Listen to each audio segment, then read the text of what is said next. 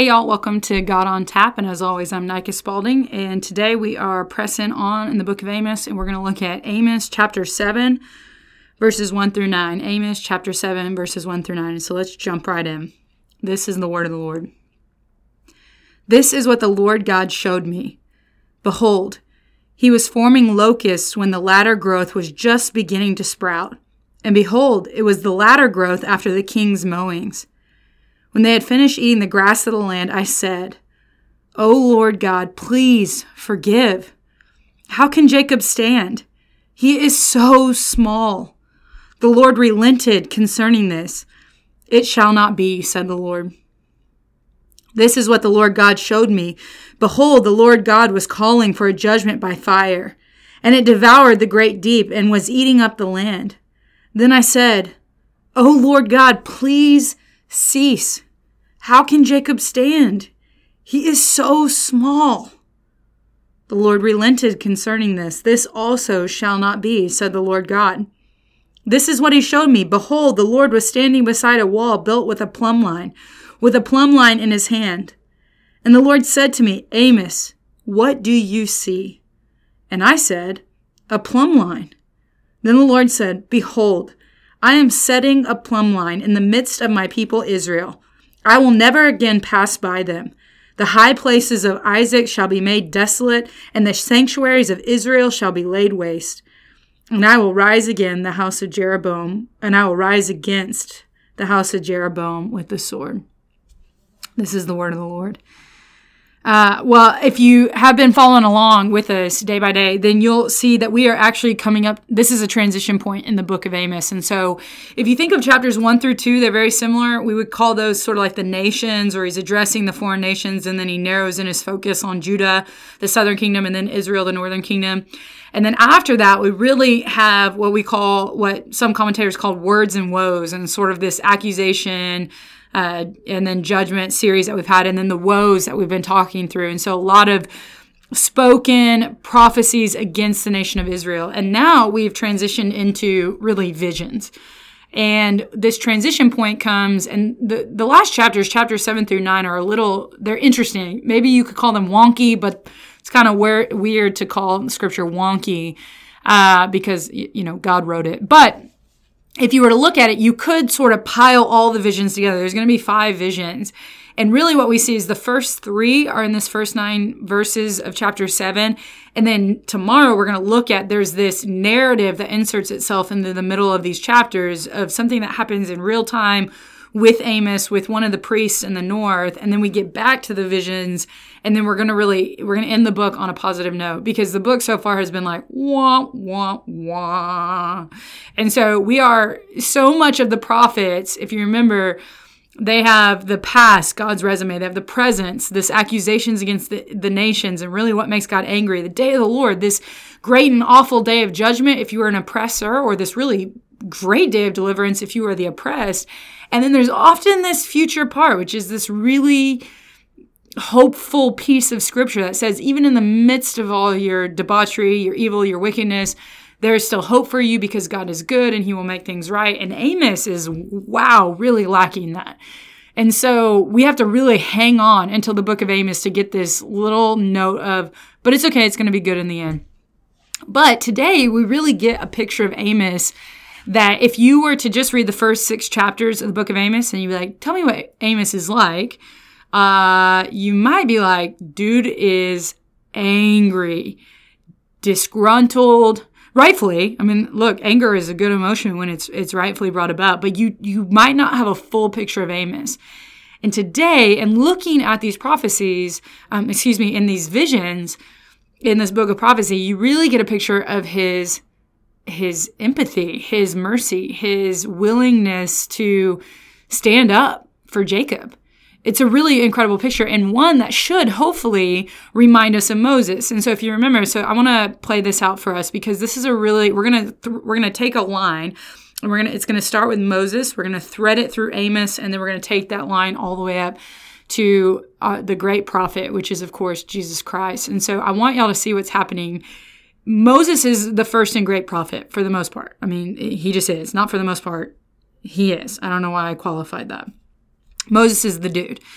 Moses is God's mouthpiece. We've seen this before. We've talked about it. He is the epitome of what it means to be a prophet. A prophet is a mouthpiece for God. It's not necessarily a future telling person so much as a person who speaks for God. And God says, Moses, hey, Moses, you're going to go to the king. You're going to go to Pharaoh. You're going to tell Pharaoh, let my people go. And then you're going to lead them. So he's going to be a prophet. He's going to be priest-like. He's going to be king-like. He is the great priest he is that too, but he's the great prophet. And then he says, hey, a better prophet is going to come. This is what Moses says. He's like, y'all think I'm the stuff? Y'all don't even know. A better prophet is coming. So when we get to the prophets, and we've got, the big ones, we've got like Isaiah and Ezekiel, Jeremiah, those guys, Daniel, big ones. But then you've also got Amos, Joel, these other, Micah, Jonah, Obadiah. We're left wondering if we didn't have the full picture. Let's say we didn't have the New Testament. We would potentially be looking at these prophets and saying, are you the new and better Moses? Are you the one that Moses himself said, hold on to your britches, folks, a better one's to come? And since we have the full counsel of Scripture, we obviously know, no, it's not. We know that Jesus, not Amos, not Obadiah, not Joel, not Isaiah, is the better prophet that was to come. But we can trace that thread all the way through the Bible. And so how do we see that? Well, remember, part of a prophet's role is to speak on behalf of God. Certainly Moses did that. So much so that he gives us the law. He's like, do you see these tablets? These are the 10 commandments. Not only the 10 commandments, here's the full law. We know that it was written down over time, that we have this full counsel of Scripture. And then what a prophet also does, or that we see prophets do, what Moses does, is when the people disobey. And you can pretty much pick any time you want in the Israelites' history. But what we see is Moses being a mediator, standing between God and the people saying, God, let me remind you of your own character. Gracious, slow to anger, abounding in steadfast love, that language that we see throughout the Old Testament that's carried forward. Moses is like, God, for your own glory, the people cannot stand up against your judgment. Could you relent? Please, por favor, merci beaucoup. And so we see Moses do that. The prophets that are to come are going to do very similar things. And this is where in these visions, this is what we see Amos do. It's really incredible. So we've got these 3 visions. We've got the first one, the locusts forming. If you want to hyperclick, double click right on those locusts, go read the book of Joel and you'll learn even more about locusts. It's often language used of the day of the Lord. God used locusts, if you remember. It's also part of one of the plagues of Israel. So we have this locust coming. And it's after the king's harvest, the mowing, and it's going to be devastating. It's going to take out all the crops, which again, if you don't have crops, what do you eat? You're going to starve to death. It's going to be bad. You have no money. It's horrible, terrible. And so what does Amos do? Well, so far, he seems like a curmudgeon, right? And a rightful one. Look, I'm not hating on Amos. His anger is just. I mean, these people are being oppressive. And yet we see this softness in Amos, this very Moses-like way of going about prophecy. And he says to God, please forgive.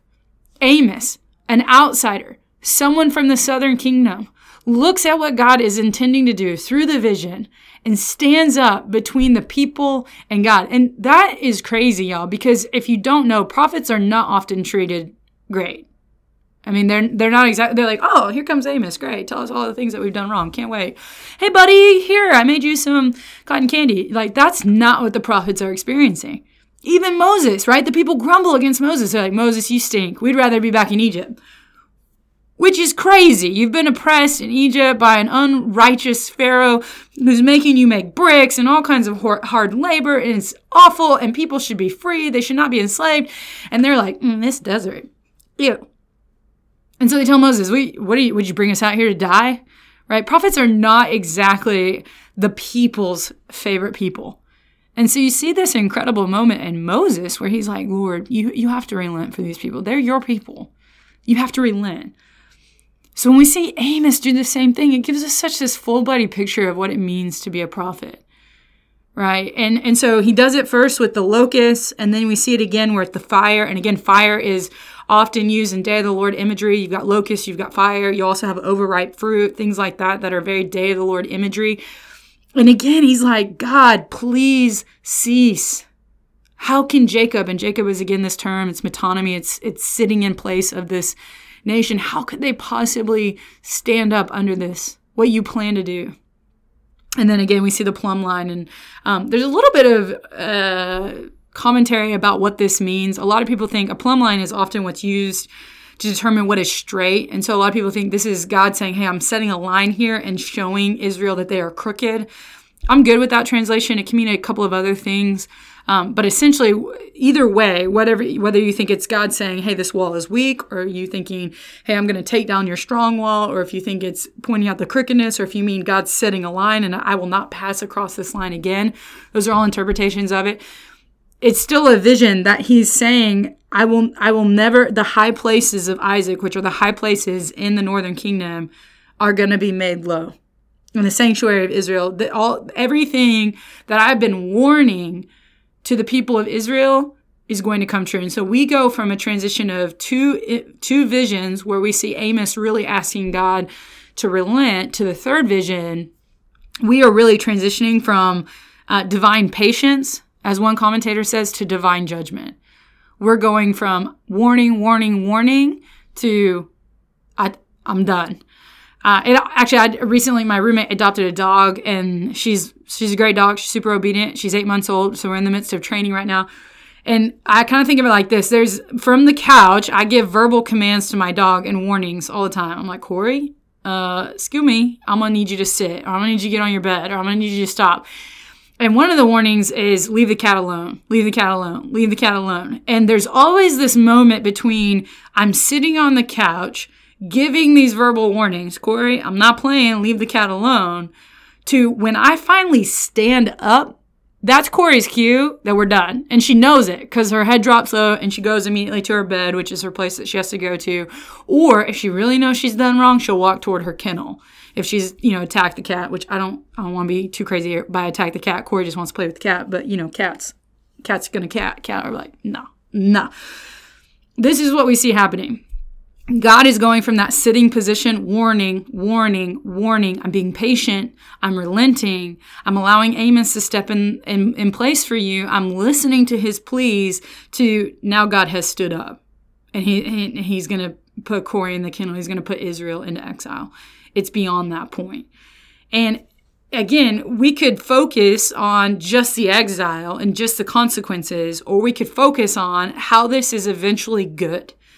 That they have had opportunity after opportunity to relent, and they refuse to. And so in order for God to maintain his sense of justice and rightness, he eventually has to stand up. And that's what we see happening here, is that God is now saying, you will head to exile. That Jeroboam, you and your people and everything that comes with you, we're done. And we, of course, again, see the fulfillment of this in 7:22 when they're carried off to exile. But I want to go back, and I want to focus again on Amos, the Moses, Amos, Jesus thread, because this is what it's going to be our so what today as we focus in on what it means to be a prophet and what it means for us today. Moses brings the word of God. He is compassionate and kind to the very people who dismiss him, grumble against him, speak falsely of him, are angered by him. Fast forward, Amos. He's not even from Israel. Those aren't even his people. He's going up to Israel and he's proclaiming these things. And actually in the next unit, in the next few verses in chapter 7, we're going to see some of the opposition he faces from leaders. And we see this kindness, this willingness to plead on their behalf, even though he's not exactly their favorite person. Fast forward. Jesus, as the book of Hebrews tells us, and as we see from all of it, is a better prophet. He's, again, a spokesperson for God because, well, he is God. And when you talk about a mediator between God and man, gosh, you can go to John 17 and think of the high priestly prayer, where Jesus, on behalf of his people, the very people who are rejecting him, the very people who are going to come, arrest him, spit on him, beat him, crucify him. This is the treatment of prophets often. God's people are not exactly throwing ticker tape parades. And we see this throughout the history of Israel. We see this throughout the time of Jesus. And we see it even today. I'll tell you today, I believe there are prophets today, living, breathing people who speak for God. They are not often received by their own kind.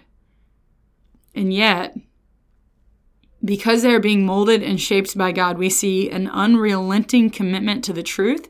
This is what we see in Jesus over and over again when he speaks to those who are far from God, on the margins, the outsiders, the desolate, the people who have ailments and illnesses. And he says, come to the table, come to the table, come to the table. You are welcome. And then he speaks to those who are oppressing, and he says, you cannot do these things. That he quotes from the prophets, and he points to himself and he says, look, I am the better prophet. And then, of course, in the greatest mediation ever is Jesus going to the cross and on our behalf, satisfying the righteous, just wrath of God. Is satisfied in the Trinity as God authors the salvation. Jesus accomplishes it, and the Holy Spirit applies it to those who would believe that Jesus is the better prophet. That the line between Moses to Amos to Obadiah to Joel to all these prophets of old, men and women who spoke on behalf of God and also had great compassion for the people of God, that line comes all the way up and stops and terminates on Jesus, and it's this greatest fulfillment of what it means to be a prophet.